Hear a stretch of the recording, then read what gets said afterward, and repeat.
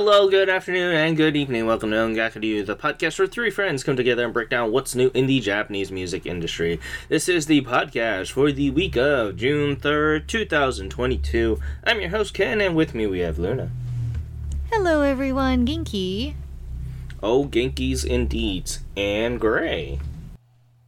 What's happening, dudes? It's been a while. Osashiburi. It has been a while. I have missed you guys so much. I miss doing this. It's good to How's have you everybody back. been? Too. Yeah, it's great to be back. It really has. The past few months have been rough, to say the least. We've had some work. My job's just been killing me, and then I had a personal tragedy about a month ago, so it's just been rough, my time away from here, and it's really good to be back and talking about something that I love. And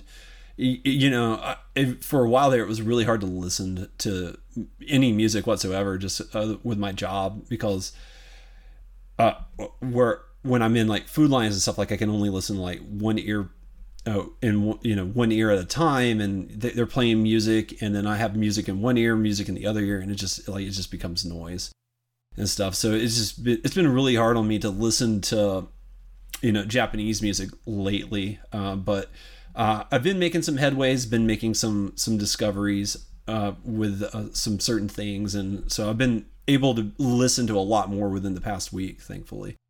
And it's nice to be back. It's nice to be back talking about some great tunes, and I've learned my hot takes have not changed, not one bit. So I'm really eager to unleash my bad takes on you guys. It'll be fun.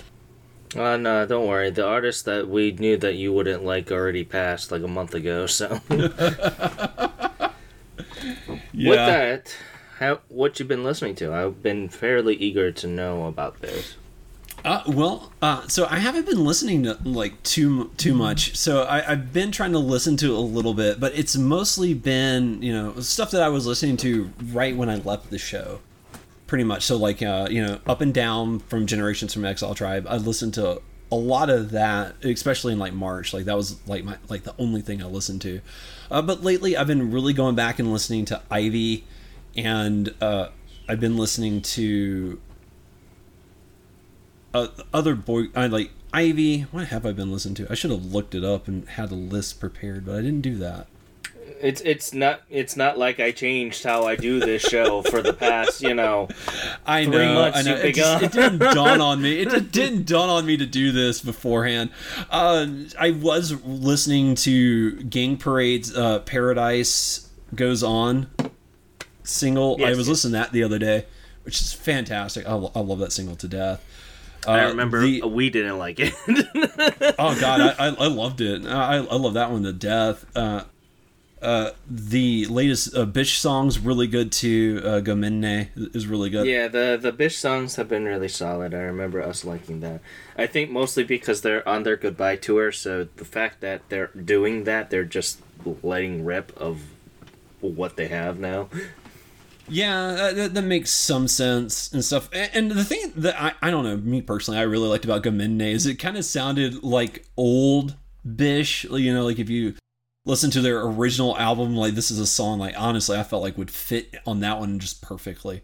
But I really liked Gomenne. I've also been really enjoying the opening theme for Avataro Sentai Dawn Brothers. So yeah, I've been listening to that thing too, but like, for what? Nothing. Avataro Sentai Dawn Brothers. For what? For what do you mean for what? Oh, you mean for Sentai? Yes. I don't keep up, man. That's like you saying random anime. You gotta say it for people that don't know what's going on in the room here. The current season of Super Sentai is Avataro Sentai Dawn Brothers, and they have a pretty interesting opening. I'll just put it that way. It's its own thing, but it's. I mean, it's just them probably saying their own damn name again. Oh, very innovative. I mean, the opening moment is them going don don don brothers don don don don. Yeah, I mean, it sounds like that. Yeah, but it's gotta say, I did get caught up earlier today because I was way behind, but it's a wild season. If you like Jetman, you might like this. I mean, what's his name got quote unquote killed, so. Yeah. I was telling my wife like some of the things that they're setting up for Dawn Brothers, and it's a lot of inter team drama that I'm actually really enjoying, like really good character drama. Although not they're I don't know about 13 that.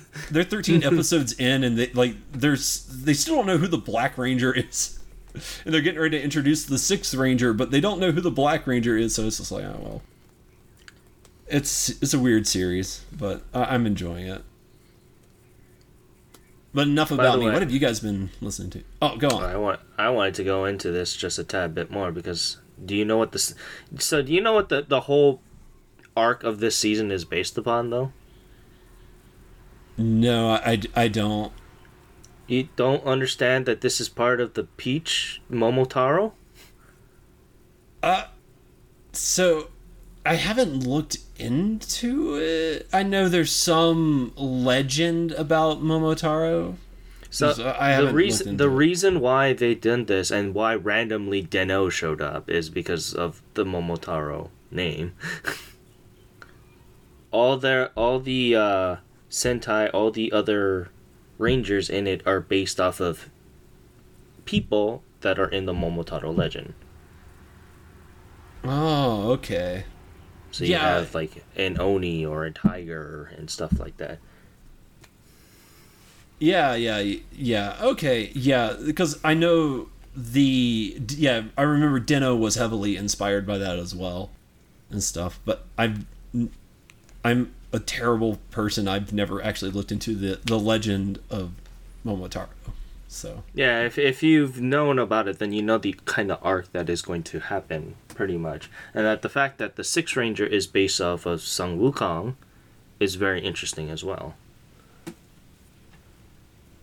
Yeah, it's really interesting. I haven't looked too much into the Sixth Ranger because I told my friend I was kind of miffed because they finally revealed Revice's final form, and I was really hyped about that. And then the next day they were like, oh yeah, here's the Sixth Ranger, and just sucked up all the Kamen Rider oxygen. So I was like, there. I mean, that's not really difficult to do with how Revice is, but that's just another whole talk entirely. I'm sorry, Luna. We've been distracting you long enough. What you been listening to as of late? I honestly haven't changed that much from last week, Ken. You know that. It's just been an insane week. I did discover Emi Maria released a new single, and that made me super happy. It's called Mosh Mosh, and it's really freaking good. And I feel like she's back in her element, and that's one of the things I love about her. It has that soulfulness to it. And she's one of those artists that I just absolutely love her voice. She just has this perfect, powerful, and soulful voice. So that's been a pleasant surprise this week. Also been listening back to our MC, Miyuna, because she had a track featuring Yonki called Soleil. And it's pretty much like a redo of one Soleil she released last year. And that has been also amazing. I went back and listened to her Himitsu single that she also had released in April. And then I realized that Casper from Sick Chicks released a new EP.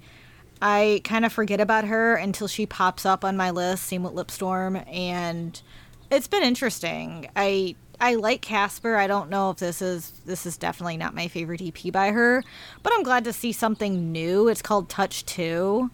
It's very interesting. I love her rap, but I could do without the auto-tuning. Also... Is she a friendly person? Casper? I don't know. She seems like she'd be a friendly ghost. So, I also finally fully dived into May J's Silver Lining album. So, I listened to... I was going to say is that her anniversary album? No, that is her debut Best 2. That's her anniversary album. The Silver Lining came out in December, so it wasn't like, a best album, but it was a new studio album. I mean, in a way, it's kind of like an anniversary album, but it isn't. I was going to say, it probably dovetailed her... I mean, the thing is, when I say her anniversary album, I don't consider a best of including in that. Okay. So probably just her celebrating her years. I mean, that Encompass would be a best of, but I don't consider this. I would say that this would be her anniversary album. Oh my God, Silver Lining, no. It's a full studio album. Yes, she did have big songs leading up to it because she did celebrate the whole year by releasing songs like Can't Breathe, Drama Queen, Rebellious. Yep. So these tracks Rebellious was so good. Oh my God, yes. And actually, Silver Lining, I loved it. So I didn't really fully listen to it until recently. And the track Unwanted is in full English, and the lyrics are really meaningful. And I feel like this whole album, the lyrics are so entwined emotionally, and it really does get to you. And that is one of the things I loved. It feels very personal. And I also like the vibe she took because the compositions are completely different than she's ever done. And you can tell that in Rebellious, but when you hear songs like Can't Breathe, I got Stranger Things vibes. If you watch Stranger Things and you hear that opening, that's what Can't Breathe sounds like at the beginning. I'm not kidding. I couldn't put my finger on it until I'm like, oh my God, this is like Stranger Things type, compositions, like 80s type of chill vibe. So I really got down with that. And like Can't Breathe, Love and Hate flowed perfectly together. I liked her little interlude she did. I actually really enjoyed Psycho featuring Yayoi Diamond. I mean, I love Yayoi no matter what, but it was interesting seeing May J do a track with her, and I thought they did a great collaboration. The only song that does not feel like it fits is Flowers. It is very poppy, and I was kind of taken aback. I know it's a bonus track, but I'm like, this doesn't fit with the type of the theme of this album. But I do recommend Silver Lining, and it feels like to me, May J brought something very unique, and I honestly would go back to her and I'd step back for a while. I'd go back, step back, and it's been a while since I really dived back in. And hearing Silver Lining after listening to a lot of her early stuff, which I've been listening to lately, was a nice, refreshing feel, and I hope she continues to do something like this and step out of her comfort zone more. So I love that. And then I also went back to Happiness, kind of like I talked about last week, and I discovered a new artist. For some reason she popped up on my new release list, and it was Namua Morimoto. And I was listening to her last Darkness album, which is very good. I don't even really know how to describe the vibe. It's like an R&B soul, but it's more soulful, and her voice is a little bit deeper, but I really like it. I highly recommend the song Check for Me, and I also really liked Watashi Nante Nai. So, but yeah, that's what I've been listening to. What about you, Ken? What have you been listening to lately? So I've been listening to a whole hodgepodge of things. I kind of built off of what I was listening to last week. So I was listening to Her Again by Foy, which is really, really good, or her album at least, with Nobody Else and Boyfriend included. I was also listening a little bit to Inglorious Eastern Cowboy by Ali, which is a phenomenal EP. Found Blue is an amazing track. If you guys have a chance, go listen to that. Once again, You Are Beautiful by Baim has absolutely been fantastic. Like, Hikari's vocals out of this world. I absolutely love it. Shirori o Hazushite by The She's Gone. Absolutely fantastic. I've been really happy that The She's Gone has been kind of keeping together after the loss of their bassist. So, I'm happy that they continued on. I was listening to Hope Again by Hirai Dai from his Hope/Wish album, which is always really good as well. I was also listening to Sanagi by Neo Tokyo Metro. His vocals and composition work is out of this world. I would highly recommend you guys go and listen to them. also go listen to the album Scent. I would highly recommend that for you, Luna, because Scent by Bupan, Zin, and Kojoe, it's absolutely fantastic. I really liked SOS. However, Good Die Young is also really good as well, as long as Come to Me. Come to Me is actually more Kojoe style, so I know you're personally like Kojoe, so... I do. I'm going to have to check that out. Yeah, so I believe this is a collaborative album, so all of it just really meshes well with everything that they've done. So if you really like good old... I know this is going to sound boring to you, Gray, but slow, mellow compositions with really smooth, smoky vocals. Really, really damn good. And then also, lastly, that I've been listening to is actually Showmore's Jazz as Attitude Volume 2, the Garland single. 1mm as a jazz version is so good. It's actually more like jazz swing, so I think you would really, really like them, Gray. That sounds cool. I'd be up for some jazz swing. And I know how the original 1mm didn't really akin to you, but I think you would like this version so much more. Yeah, I'll check it out. Send it to me post show. I'll check it out. Yeah, their jazz attitude groups of singles have been absolutely fantastic, and I've been really appreciative of it because it sounds like lounge jazz. So, ooh, I love lounge jazz. I love lounge jazz, so you got me there. But yeah, with that, I know this is kind of a little bit of a rush show, but it's kind of good to have everyone here. And honestly, since how we're recording this time around, we're actually recording on Thursdays now. How we usually do the Oricon is we do the combined total for the costs of physical and digital and streaming.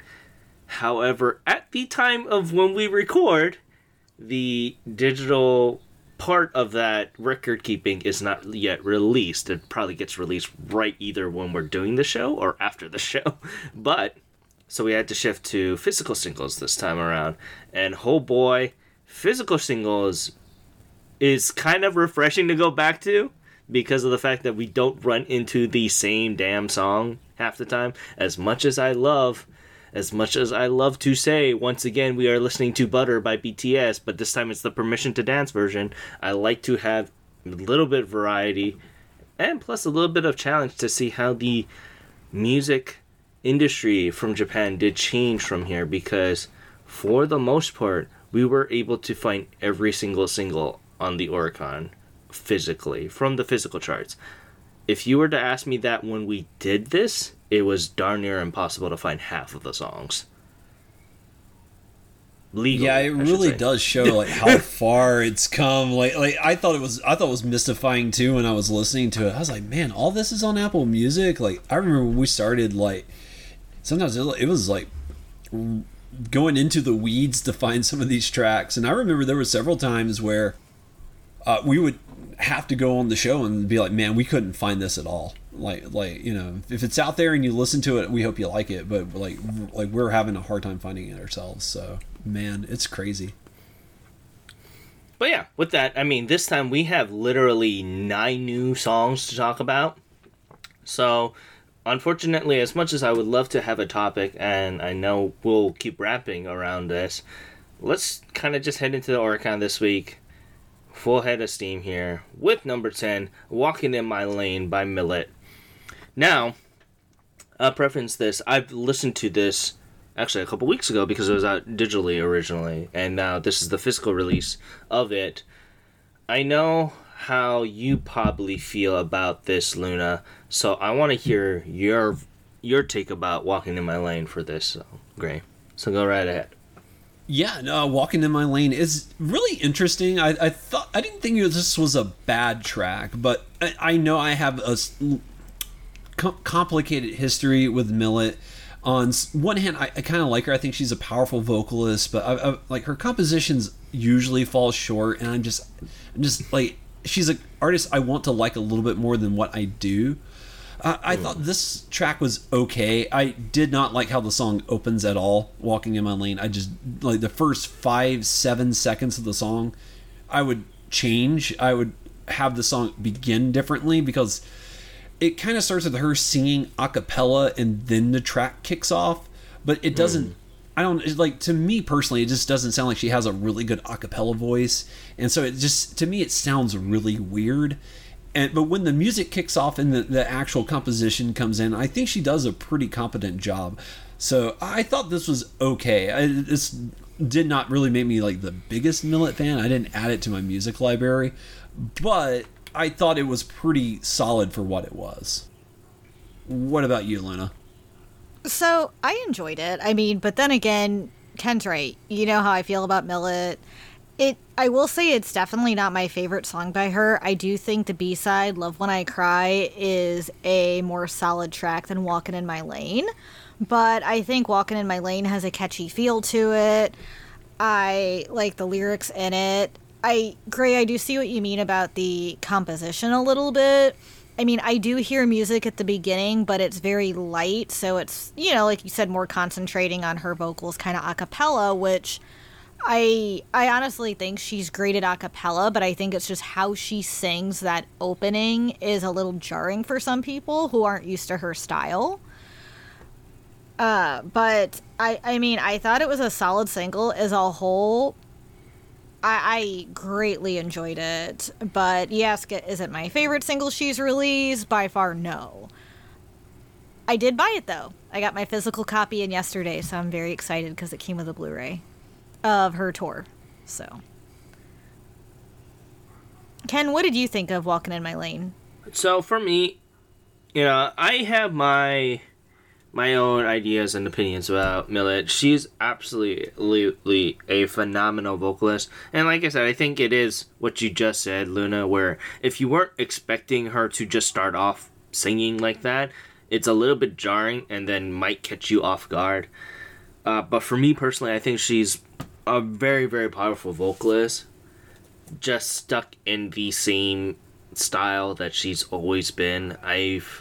For me personally, I've only heard one or two different songs that really changed how she sung, in my opinion, with everything else kind of sounding fairly similar to what she's released. I do. No. So, no, I do know what you mean. I mean, she is one of those singers who does walk in her own lane, like the track. She does have a very similar style in all the music she does, and you can hear that, especially vocally, how she sings it. That's why Walkin' in My Lane does feel like you know it's Millet, because you listen to her, you automatically know this is her style. I do enjoy that style. Do I want her to break out of it? Oh my god, yes, I'd love it. I like when she does go out of her lane because it shows her versatility. You know, so, but do I still like this track Walking in My Lane? Yes. But is it Millet? Yes. Is it what do you expect from Millet? Yes. Yes. I personally, for me, it's just like, I know she could do better, but I also think it's because she's with Sony. They know it sells. It knows it sells, so her trying to experiment what she knows. Like, honestly, I want her to try and go out there, but I know because of the fact that she's involved with Sony might have some way of controlling of what she does, and that's unfortunate. But regardless, this week Walking in My Lane sold a wonderful 7,357 copies here.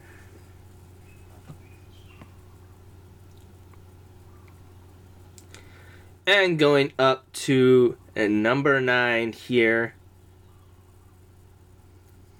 it is Sekai Nishihara Shokai no Sekai Part 2 Gaku, featuring Crazy Ken Band by Rhymester.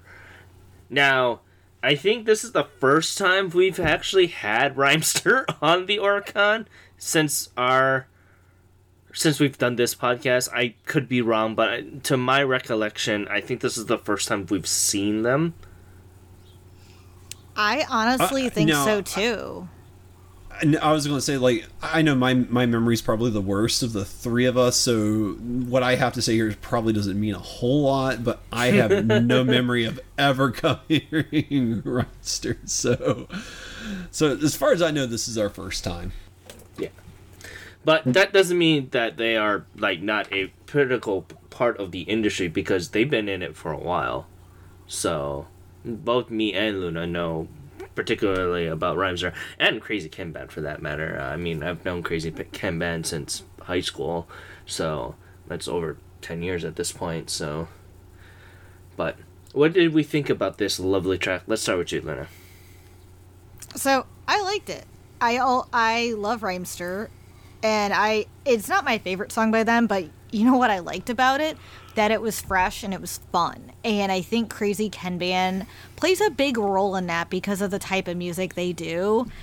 And I think them and Rhymester with the collaboration make for a solid track, to be honest. And I'm a big fan of Mummy D, so hearing Mummy D back again, hearing Rhymester as a whole back again is pretty dang amazing, to be honest. And, I go back to their older stuff quite a bit, but I always forget how long they've been in the industry. And not to mention on that, I kind of forget that they still do current music. So it's a great refresher for us people who've been listening to Japanese music in a while to get, oh my God, they're still doing music. This is awesome. And they're still bringing it and bringing something solid, fresh, and that still points out, hey, we're here, we're Rhymester, we're still doing the same old beats, but bringing something new. And it brings in new fans as well who might not be familiar with them. And I like that. And I am so happy they're on the charts because, I mean, I'm trying to think the last time they released something, and it had to been 2015 for a studio album, maybe. I don't know, but it's been a while, and that's like album wise, not singles. But I'm just glad to see him on here. It was 2017. 2017. I was close, and that's been almost 5 years. Yeah, it's crazy. I'm just glad to see him up and doing it. And this song, it has a nice fresh feel to it. It combines like hip hop with I want to say like swing / reggae. It's a good mixture, and that's what I like when they're very good about mixing their genres and making it blend. What about you, Gray? Because I know this is a introduction to Rhymester and Crazy Ken Band for that matter for you.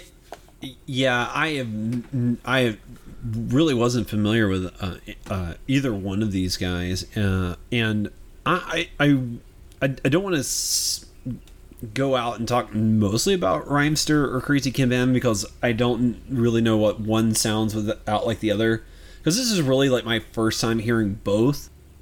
But I will say Sekai Nishihara Shokai no Sekai Part 2 is a lot of fun. I really enjoyed this track. It was really good. I'm on the verge of adding it to my library. I've not quite pulled the trigger on it, but I really enjoyed this track. I thought it was different. I thought it was unique. It had a really unique style to it, and it was pretty catchy. I had a lot of fun with this, and it really had like good flow and rhythm, which is really important when you're doing hip hop. So I really liked this overall, and I had a lot of fun with it. So I'm very interested to hear part one, if part one exists. But overall, this was really good, and it was a lot of fun. And I'm really glad this was on the charts too, because I may never have ever heard of Rhymester had it not charted, and we be doing it this way. So I really glad that that this is on here and stuff. And I'm always looking for more hip hop artists to listen to and some rap stuff. And this is more in my lane, more in the style that I like. So this might be someone that I can really pick up and listen to and enjoy. So I haven't really gone back into them yet, but on just this particular song, I thought it was really strong, and I had a lot of fun with it. I think you would really like Rhymester, mostly to the fact that, they kind of do kind of more... I don't want to put them in a box, but it's very interesting for them because they do the more uppity style of rap and R&B, and I think you would like them particularly very much well. I mean, their latest hit, which was Forever People, it's kind of a rip of old style music and just how, they're the joke is they're old because they debuted back in 98, so actually 1989. I'm looking at their album discography on Apple Music, and I mean they have their album from 1993 on here. Like, wow, it's crazy. Yeah, so crazy they've been in it that long. They've been in it for a long time, and they've been a huge hallmark of the industry. So it's kind of good that we get to do the physicals sometimes. Like I said, we'll get to see artists that we don't really get to see with the digital because of just how the digital charts are, because we'll see the same thing over and over again. But Crazy Ken Ban really brings the energy of his vocal range to it, and he hasn't really changed the beat since I've first listened to him way back in M-Flow Love's era. So personally, I really thought that this track was amazing overall. It really helped the energy, and it's kind of what we kind of needed right now. It does get kind of talky with certain parts of the song, and I thought you would have dinged it because of that. But usually yes, but it's been a while since I've kind of heard something in that style, and just to hear something in that style to me was like really refreshing. And I think also I just really enjoyed it. I also really think it depends on what style of music it needs to be, because I think the talky style really works for R&B rap compared to pop and idol. Usually. Completely agree with that, because it fits the music a lot better. Yeah. So it just doesn't really seem works. Out of the ordinary if they were doing a more talky style of lyric tone. Well, because also when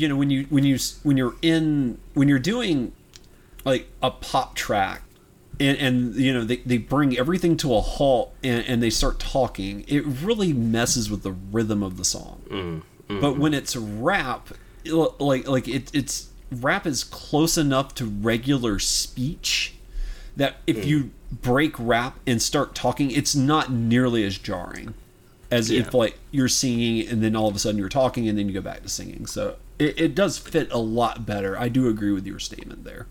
Yeah.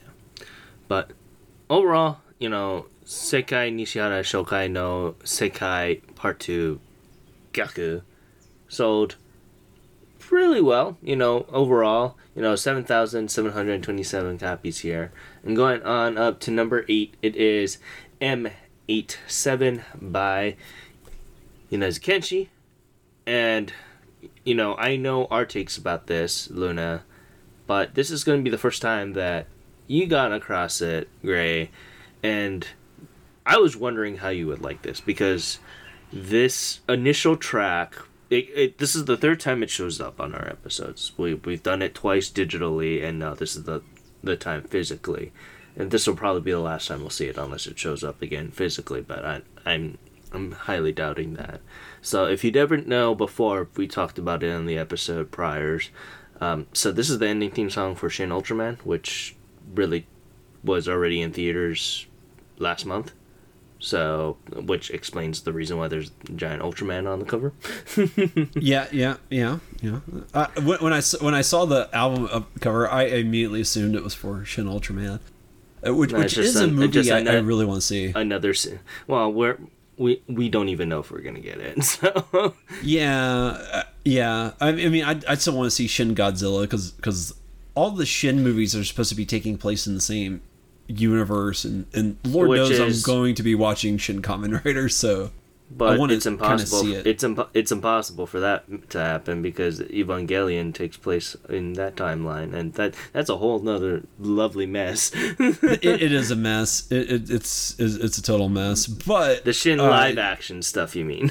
yeah, the Shin live action stuff. I should have clarified because I forgot the rebuilds are also called the Shins. I did forget that, but yes. I mean, the whole tokusatsu thing right now is the Shin era, which is celebrating everything that he's touched as of late. So you gotta be. And honestly, I don't. Well, this is another thing about this. I don't know if we're gonna get this movie. I don't know even if we're gonna get Kamen Rider legally.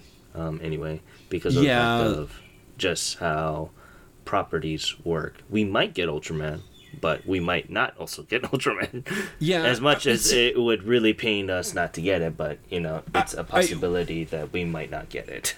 Yeah, I would love Shout Factory to pick them up and stuff, because Shout Factory usually does a good job with these releases. But now I will say, Ultraman, if we're going to get one, if it's Ultraman or Kamen Rider, I think it's actually a higher probability that we'll get Ultraman, because Ultraman's on Crunchyroll.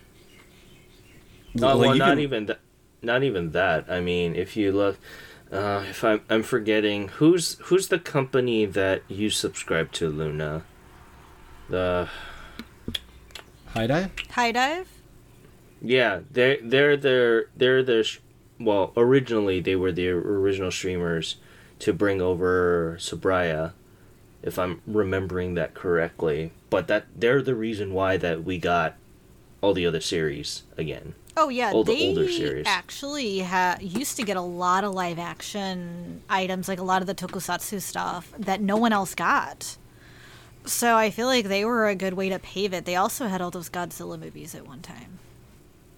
But the thing is with that, I don't know if High Dive still has their licensings with Ultraman. We have all their old stuff, but I think we have one of the new seasons. I think we have Ginga. I think yeah, and I don't know, because I thought Shout or Scream Factory might have had some licenses too. So I have to actually go into a Best Buy and pick up a CD or their Blu-rays to kind of check that. But we are most likely going to get Ultraman. Kamen Rider is a little bit much more of a Kamen Rider is way more of a long shot, which saddens me, because that's the one that's the one I'm way more hyped for. Really, is the Kamen Rider one. But I have thoughts about that, but we can talk about that at a later time. Yeah, we can. But regardless, what did you think about the song? Going back to the chart here. So M87, I really liked it. I think this is a really good track. Again, and I've always, like, when you sit Kenshi Yonezu down and focus him, I tend to like his work. It's when he's like off doing his thing. Well, not so much focus. Give him a theme. Not that he has ADHD or anything like that. No. Meaning if he has a he's theme, such a creative. He's such a creative that sometimes I think that he loses track where the line is, and I know for you guys that you really like that, but I want him to stay in that line, because I think he works not so better. not so much that we like it or anything. I think it's a little bit more innovative, because otherwise you kind of just sound samey. I mean, for an artist, that's the whole thing for me anyway. Yeah, I don't mind him doing what he does. Yeah, but yeah, it's definitely like I could tell like when I was listening, I was like, man, this really feels like the record label's like, hey man, we want you on this. But he does a good job with it. I think it's a really great song. It does really good, and I think it does really capture space and that theme of space really well. It's definitely a good song, and it feels like it would be good for ending theme of a movie. So, and the fact that it is the ending theme for the Shin Ultraman movie, it does its job, and it does its job pretty well. I liked it. I don't think I'll add it to my library, but I did like it overall, and I thought it was pretty good. You know, one of the things we both said, both me and Luna said about this, was we enjoyed the wonderment. The theme and thought of Space of Wonderment was really embedded into this track. And that's one of the things that we actually really liked about this. And I don't know if you felt that way as well, but... Yeah, no, I didn't notice that. I'm not really...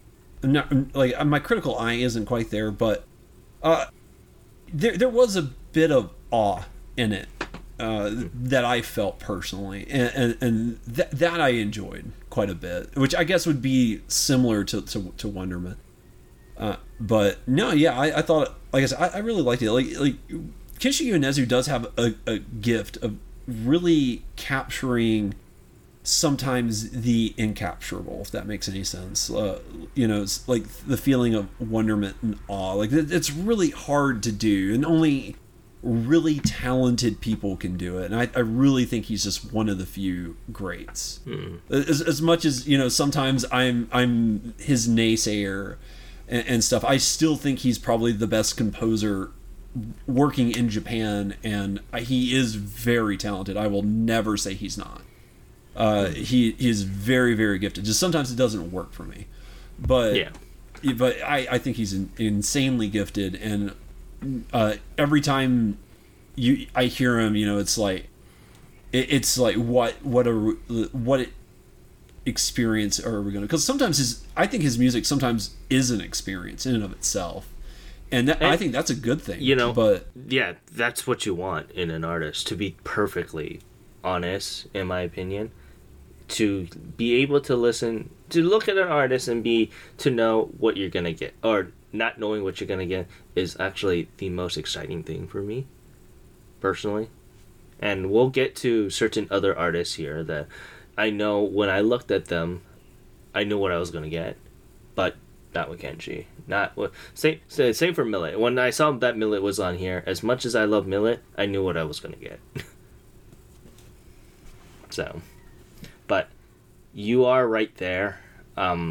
He's an amazing artist. And honestly, as much as we like to jab back and forth about our takes about him, you know, M87 did phenomenally well. I'm really hoping, I'm pretty sure this is going to be the last time we'll see it. But if not, then I'll be surprised even more. Regardless, M87 sold a wonderful 7,793 copies here. And going on up, it is number 7, Eternal Light by Diver Diva. This is one of the subgroups here from the Love Live School Idols All-Star Festival All-Star game. So this is actually, I believe, but this is the third track, I believe, or third single that they've done. And as our resident Love Live person here, Luna, why don't you talk to if you liked about this song or not? Or I should say, release. So I thought Eternal Light by Diver Diva was interesting. I will say it's not my favorite Love Live song. I felt it was just kind of there. It took... I still don't know if I even really have an opinion on it. I mean, I actually like Koizuru Magic a little bit more than Eternal Light, and I think it had to do with the vocals and how they did vary in Eternal Light versus Koizuru Magic was more... I don't know, it felt more Love Live to me than Eternal Light, but I mean, I thought it was a pretty solid single in general. But to me, it's still, like, my personal opinion, it's there. But as a Love Live one, I mean, it's decent. I can see how it fits in. Yeah, for me, I felt like this was a bit much. Like, I don't know. It was okay. You talk about much, wait till we get to number 5. No. I mean, trust me, number 5 will have its moment. Believe you me. But for me, I was like, it was okay. I didn't think this was a spectacular song by any means, but I don't know. It's just like it didn't land the way. It just doesn't stick the landing for me, and it's like it just felt a little much, and I was a little turned off by it. But I didn't know when I was listening to it this was a Love Live track, and the current season of Love Live has had some pretty solid tracks overall. So maybe it was just a miss this time around. Well, I mean, this is part of the app game, so not okay. so much. Yeah, I mean, it is technically in the season of it, but this is a break off from the app games, which is a little bit different. But the thing is, this is their third single, and I understand for it. Personally for me, I don't think Eternal Light is one of the better songs. I think Koizuru Magic is much better, their B-side. But I think that a lot of anime songs, and this is also accused of Bang Dream at times, where I think the A-side track is less superior than the B-side track on a lot of times, and Diver Diva specifically for Eternal Light is exactly that. I think the B-side track Koizuru Magic is a phenomenal song and much more better than Eternal Light, because I think Eternal Light just did not know what it wanted to be half the time because of the fact that it was trying to do bounce off Idol with a little bit of electronica in it, and that does not mix well at certain points, which I'm pretty sure you guys felt. I did, especially, I couldn't pinpoint what it was that was throwing me off, but I know one thing, the vocals threw me off in it, and it felt like they were singing two different songs. And when you bring up the composition, that makes sense, because I just couldn't pinpoint why this was very meh for me, and it doesn't know what it wants to be, why Koizuru Magic knows what it is. Exactly what it is. Yeah, it really felt off. Like I said, it just doesn't stick the landing, and you're right that the composition and the vocals they don't match. They're a little misaligned. So it was like I said, I don't think this is a terrible song by any means, but I don't think it's good either. And I haven't heard. Yes, you have. I haven't heard Diver Diva. Have I heard Diver Diva's other stuff? Yes, you have. Okay. Yes, you have. They showed up at least once. I recognized Diver Diva. That's why. Okay. But it's been a year. Yeah. Okay. Yeah. I was like, I don't remember Diver Diva specifically, but yeah, because sometimes like that. They'll have like these subgroups within like these bigger properties, and sometimes like you'll like the bigger property, but there's just like this one subgroup that you don't like. But yeah, no, yeah, Eternal Light, it was nah. Yeah. Regardless, Eternal Light sold a wonderful 9,561 copies here. Going on up to number 6, it is Last Dance Knee Bye Bye by Ballistic Boys from Exile Tribe. Now, before we kind of go off the rails here, I personally really love this track. It's probably one of their best songs that I've heard in a little while. And I've been really, really liking Ballistic Boys. Not even if we didn't do our interview with them back last year, the work that they've been putting off since then has been absolutely phenomenal, and I can't really diminish them for that. And the tonal shift that they did with this track in particularly really changed my mind about that. And if you were to ask me when Ballistic Boys debuted that I'd be liking them out of all the Exile Tribes much more comparatively, you'd be crazy. You'd be freaking crazy. But with that, I know we have the resident Exile Tribe lover here, so why don't you take it away of how you felt about this track, Luna? Wow, you're calling Luna and not Gray? Oh, shots fired. So I miss doing that. I missed you guys too. Believe me, I missed you. So, I mean, I'm not the resident person. I don't know. Maybe I am now. I mean, Last Density Bye Bye was...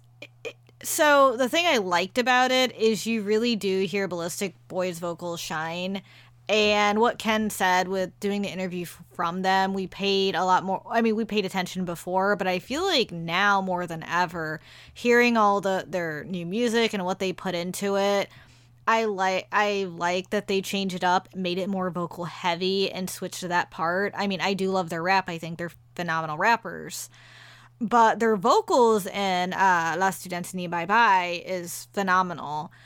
And, I mean, I greatly enjoyed it for that reason. I'm always looking forward to seeing what they're going to do next, as I feel like they do keep taking it a notch up.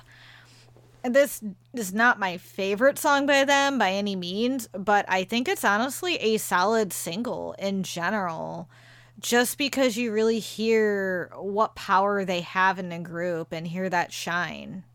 Yeah, I was wondering if we really need to know what I thought of this. It's like it should be obvious. We know you loved it. Oh God, man, this track of the week for me. Like, there's one other track that we'll talk about later. There's two that I really liked, but this is by far my favorite. I love Last Dance Ni Bye Bye. This track is so good, and I heard it. I immediately added it to my library. I'm going to be dancing to this soon, very soon. I just absolutely love this. This is what I've come to really love and appreciate about boy groups. I love just the vocal strength and range that these guys have, and to hear the evolution of this group is really phenomenal, because they started off as a really heavy rap group, and they have drifted away from that, and I think they made the right decision, because I thought they were excellent rappers, and they still are. They're very, very good rappers, but man, they were hiding some really good vocal talent, and I think Last Dance Ni Bye Bye just shows that amazing range that they have. Just the great vocals, they harmonize so well. It is fantastic. I immediately added it to my library. I will be listening to this on the repeat, and this might be like one of my favorite songs of the year already. I'm already going to tell you, like, I'm going to listen to this song 92 times, bare minimum. I mean, pretty much every single episode up until then has been a wash for you, because we just haven't been able to remember, and because of just everything that's went on. Yeah. yeah. It's been pretty much a wash. It's been a year. Yeah. It's 2022's kicked my rear end about 7 times over, so yes. But yeah, regardless, Last Dance did do well, and I'm very happy for that. So this week it sold a wonderful 10,716 copies here, and going on up to number 5. As you can tell, the intrepidation in my vocals here. It is Hoho Emi no Kuni by Festive. Now, it's been a while since I've heard anything from Festive. They rebranded a while back, and this is not it. If you were to tell me anything about everything that I think does not match well with a female idol group, this is it. Right here.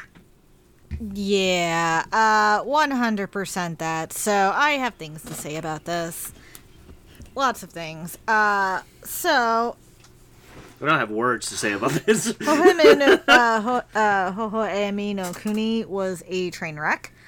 As soon as I heard it, I was hoping it would be over because it was way too hyper for me to handle.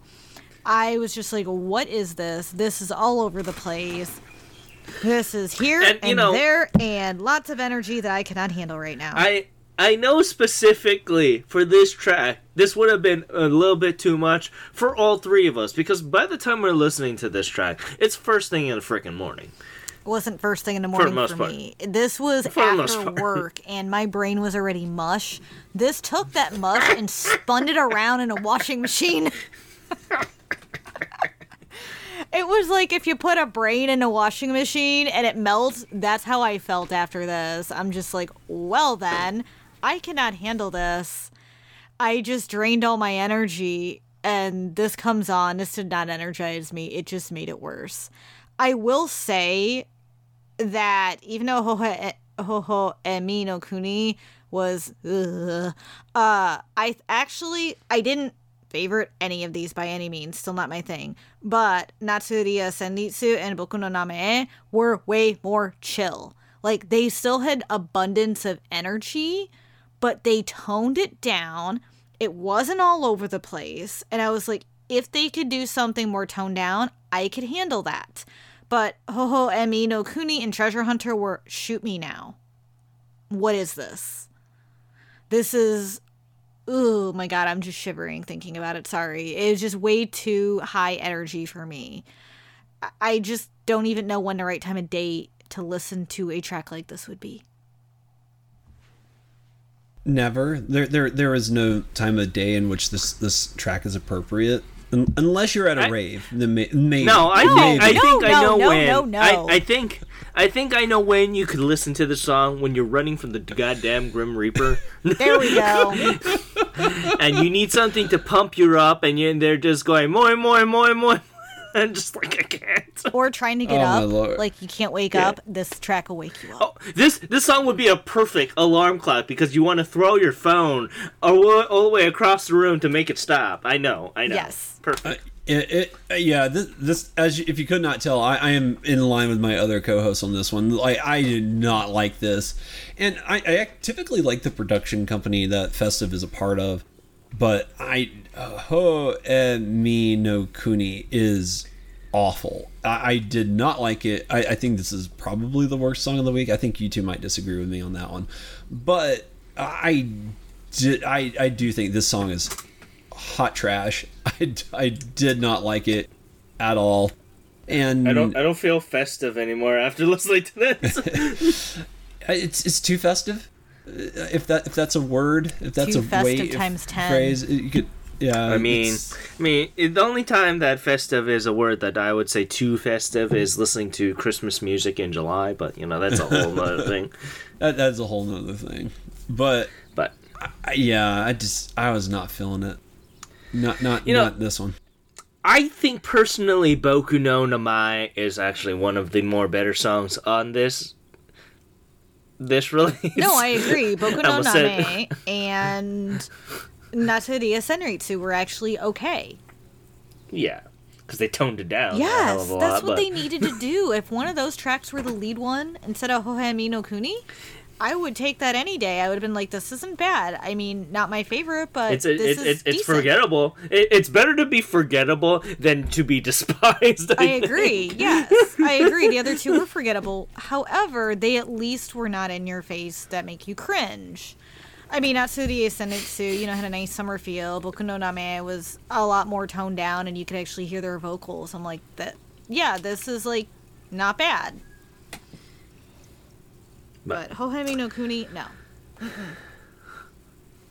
Regardless, Hoho Emi no Kuni sold a wonderful 10,993 copies here. And going on up, it is number 5 here.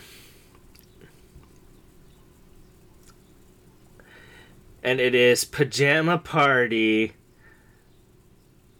by Genki Iwahashi. Now, I love Genki Iwahashi, and I really like the energy that he's trying to do here. This is his second single release after My Lonely Xmas. And if you don't know, he is a former member of King and Prince. So he left her due to medical reasons, and he decided that he feels in a better place now that he returned to music.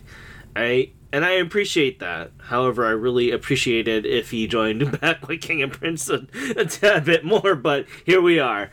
How did we feel about Pajama Party here?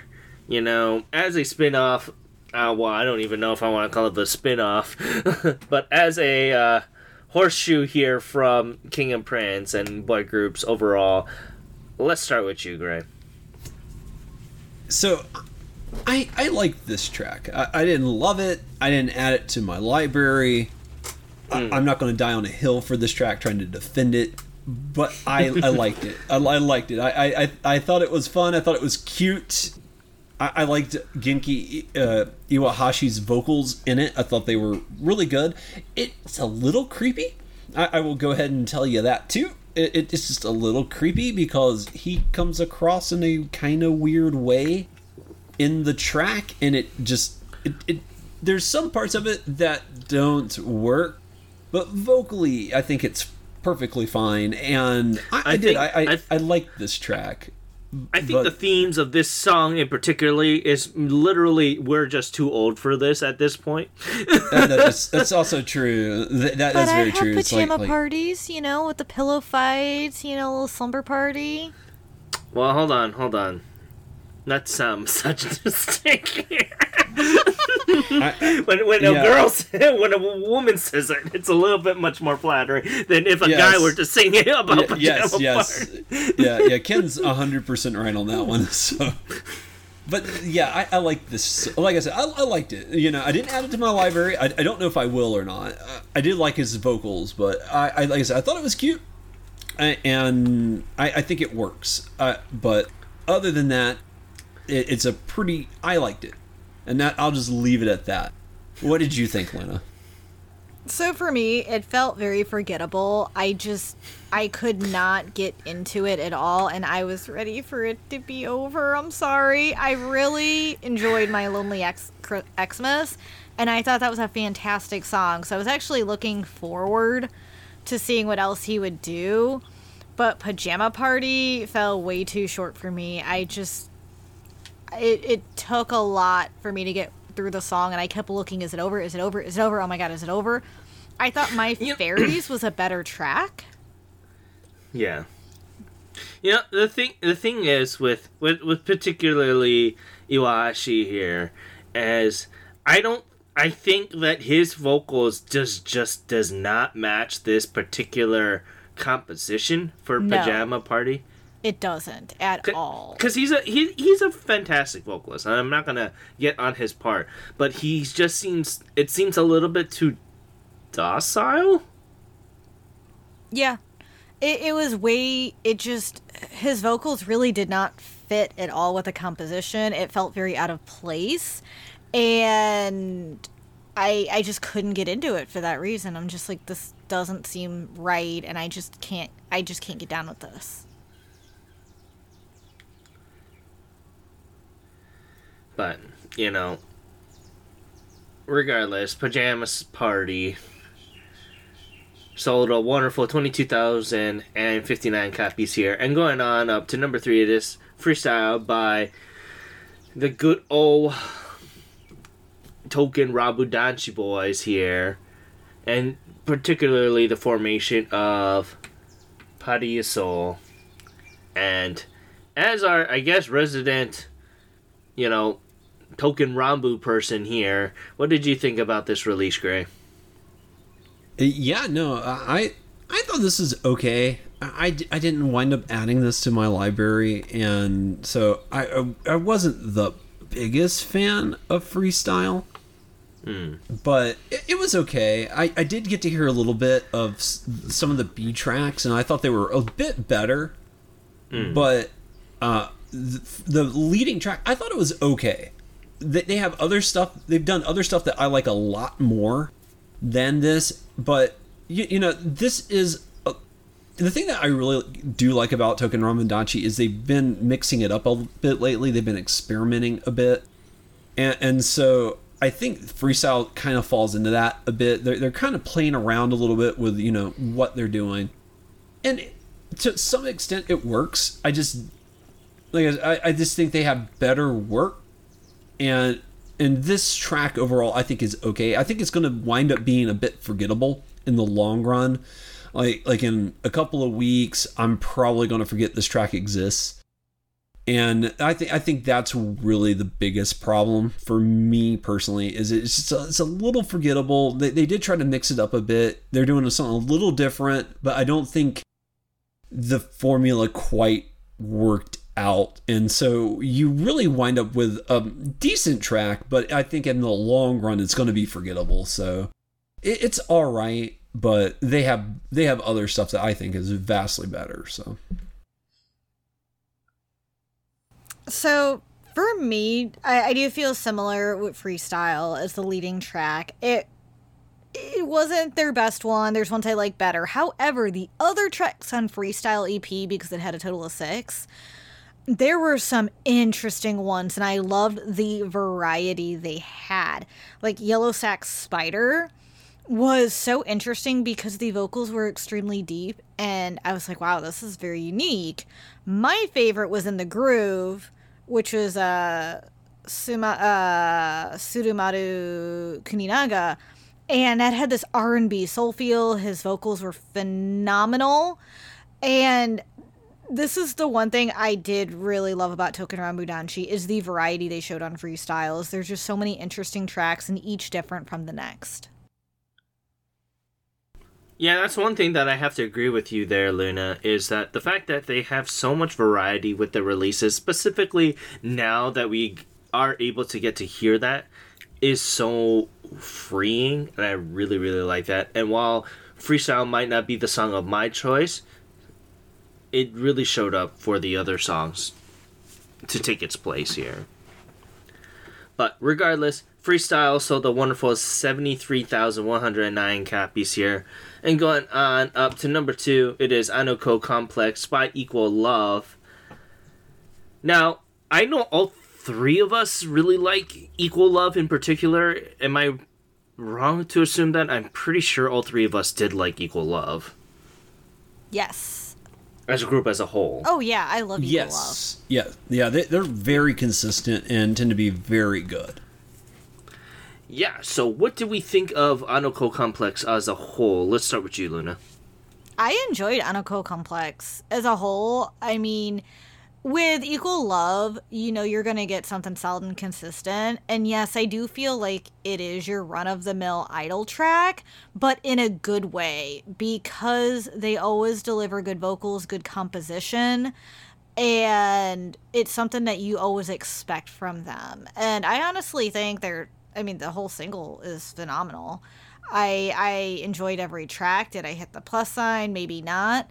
But it's the best of the best for Idol-wise. I think out of all the Idol groups, they're probably my favorite to listen to because they're just constantly releasing solid tracks. Or consistently. That's what I mean. Consistently releasing very good singles. This was the other track I wound up adding to my library. I loved this track. I thought it was fantastic. Anoko Complex works. It's really good, and it's really catchy. I think the girls do a wonderful job. And it goes back to what I said earlier. They're very consistent. Like, one of the things that I really like about Equal Love is, usually when they come up, it's really exciting to see and hear.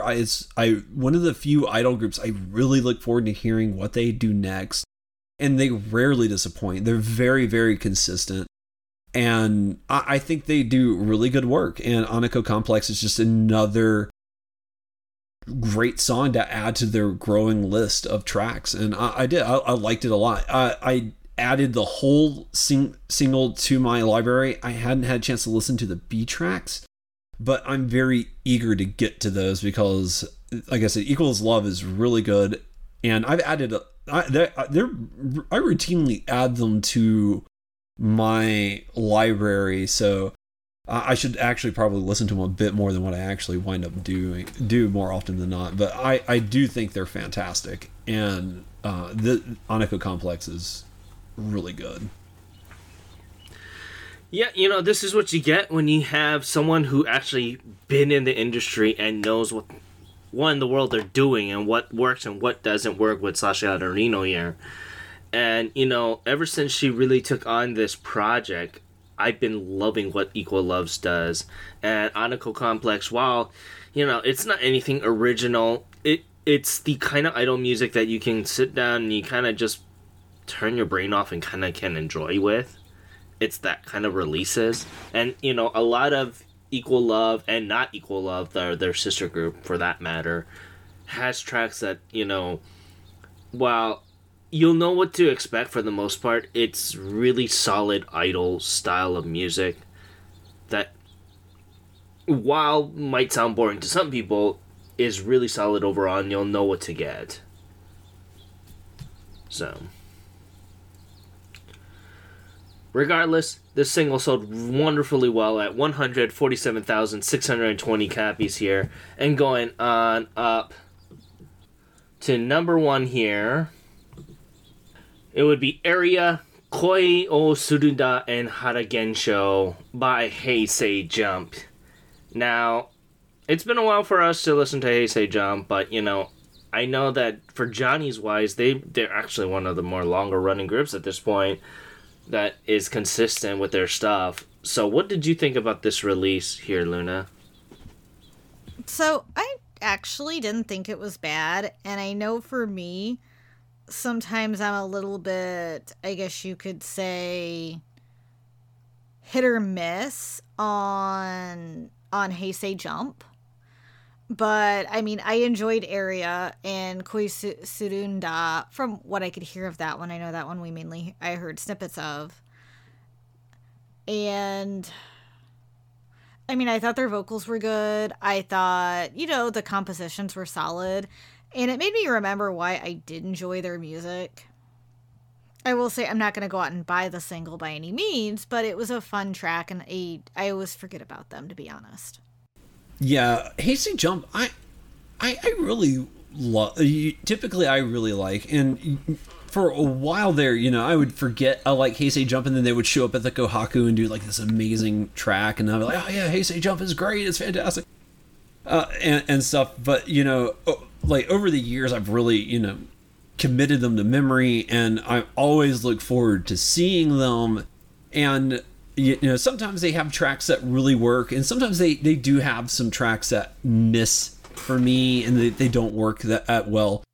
For this release, I will say I wasn't the biggest fan of Area. I don't think it's bad, but it's to me it just doesn't feel like Heisei Jump. It feels like Heisei Jump trying to be something else.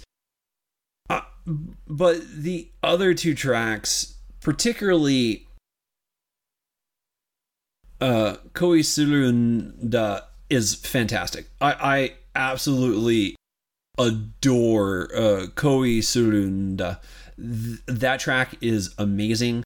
It's so good. I'm tight on funds, but I'm really close to picking this one up because of how much I love that track.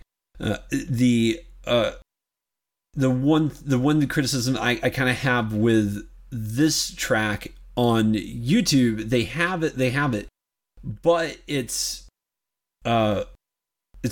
got sound effects in it, and it like crowd sound effects in it, and it kind of really detracts a little bit from this wonderful track.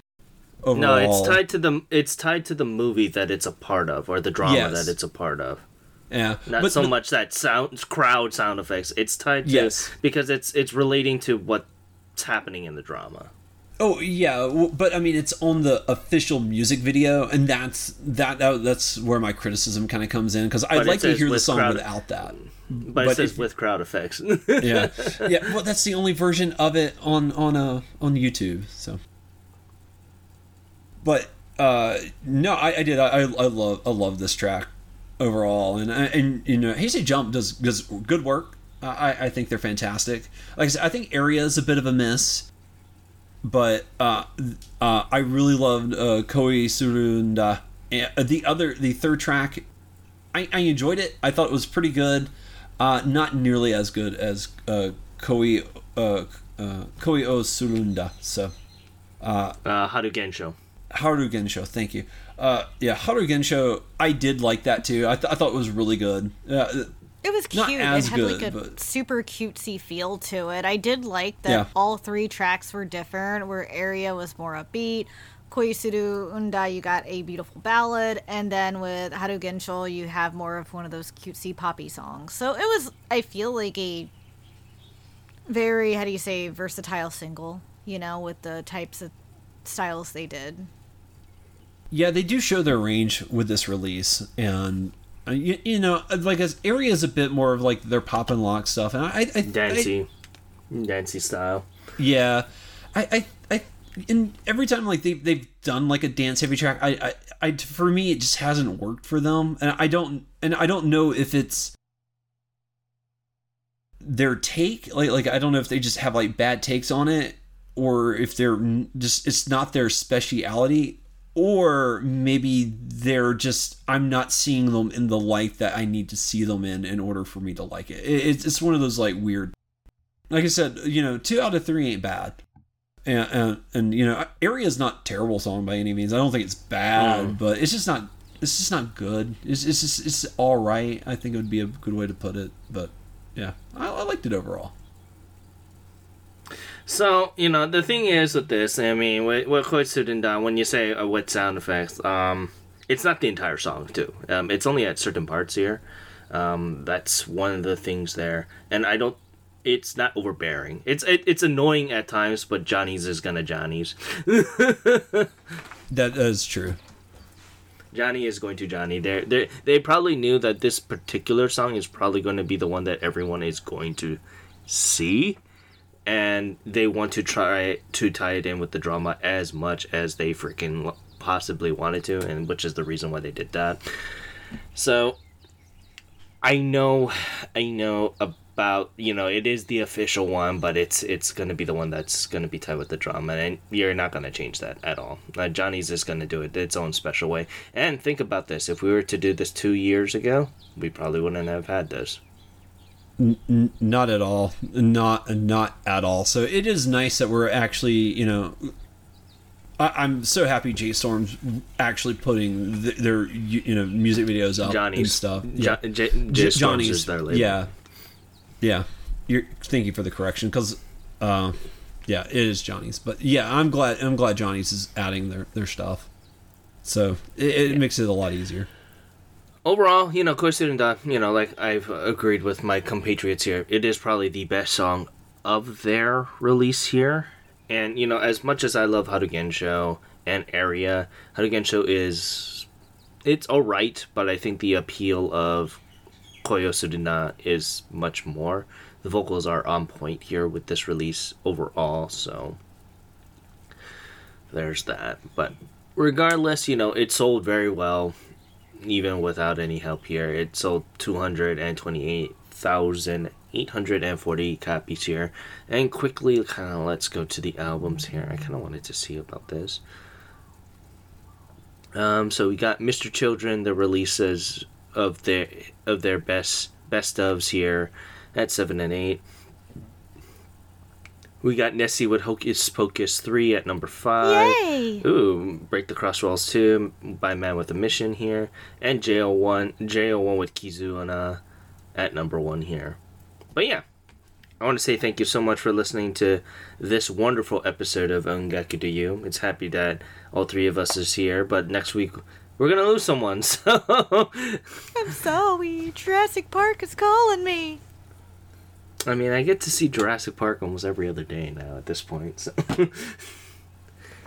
Like, they do the filming here, that's why. So they had to close a freaking freeway, or one of our highways, because of that movie. That was a day to remember.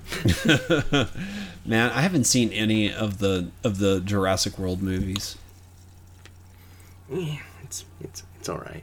This is the one where we're gonna dig out all the old timers. I just want someone to dress up as a raptor and say, Alan. I just need that. I need that in my life. But regardless, you can follow us on all social media platforms at Ongakadu. You can follow the website where we talk about the Japanese music industry at ongakadu.com. Also, check out our lovely interview with the wonderful Vicky Blanca on our site as well. You can follow our affiliates, Koryu Hunter, who is a retro streamer. You can follow him at twitch.tv/KoryuHunter, KYORYUHUNTER. You can also follow TimberTaff at twitch.tv/TimberTaff. He's doing all the wonderful things there. You can follow your sister Luna at LunaMarie87 here. Our twitch.tv's. Oh no, I'm like saying off things because I'm just trailing off here.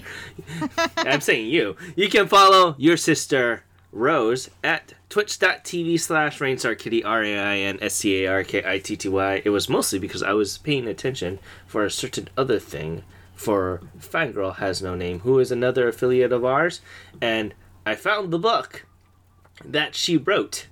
Hold on while I bring it up here to pimp it out. It is... Hold on here. The book is called A Sweet Nothing. So go look that up in your romance aisle there. I would highly recommend that because I want that book to get onto the New York bestseller, and if it does, I made a bet with Fangirl that I am going to do the Audible book of this, the Audible audiobook for this release. So please get it to New York Times bestseller so I can do that. But you can follow at twitch.tv/Fangirl Has No Name, FANGIRLHASNONAME. You can also check out the podcast where me, Kyo, Fangirl, and Timber get together and talk about the gaming industry called Podosaurus. This past week's episode, we have a lovely special guest with Alabama Tofu, another friend of Kyo's, and we talked about all sorts of manners of things. We talked about wrestling. We also talked about Kyo's podcast roundup that he did. He was in 2 other episodes of other podcasts there, so we talked about that. We also talked about Haunting Ground and Death Stranding. So if you want to check that out, look up Koryu Hunter on all podcast streaming services. You can follow me on Twitter at OTYKim1, where I talk about Bang Dream, Aina Aibo, Roboco, Hirobo, and all the wonderful things there. Where can we find you, Luna? You can find me on several of the social media platforms, such as Twitter, Letterboxd, my anime list, Anime Planet, as Luna Maria 87, LUNAMARIA 87. And on my Instagram is Nerdy Collector Luna, where I talk about what I'm watching, what I'm listening to, what I've purchased, and my very, very monstrous cats. And where can we find you, Gray? You can find me on Twitter at OngakuGray. I will be honest, it's been a while since I've tweeted there, but I'm hopefully looking to get back into it soon. So if you're interested in what I'm up to, follow me there and look out. Hopefully I'll be tweeting something within the next few days. But yeah, I want to say thank you very much for listening to this week's episode of Ongakuriyo. I'm your host, Ken, saying thank you very much and have a great day. Bye-bye. Thank you so much for listening to today's episode. Hope you enjoyed it. We will catch you later. Ja matane. And thank you guys for tuning in. It's glad to be back, and I will be back next week. Bye-bye.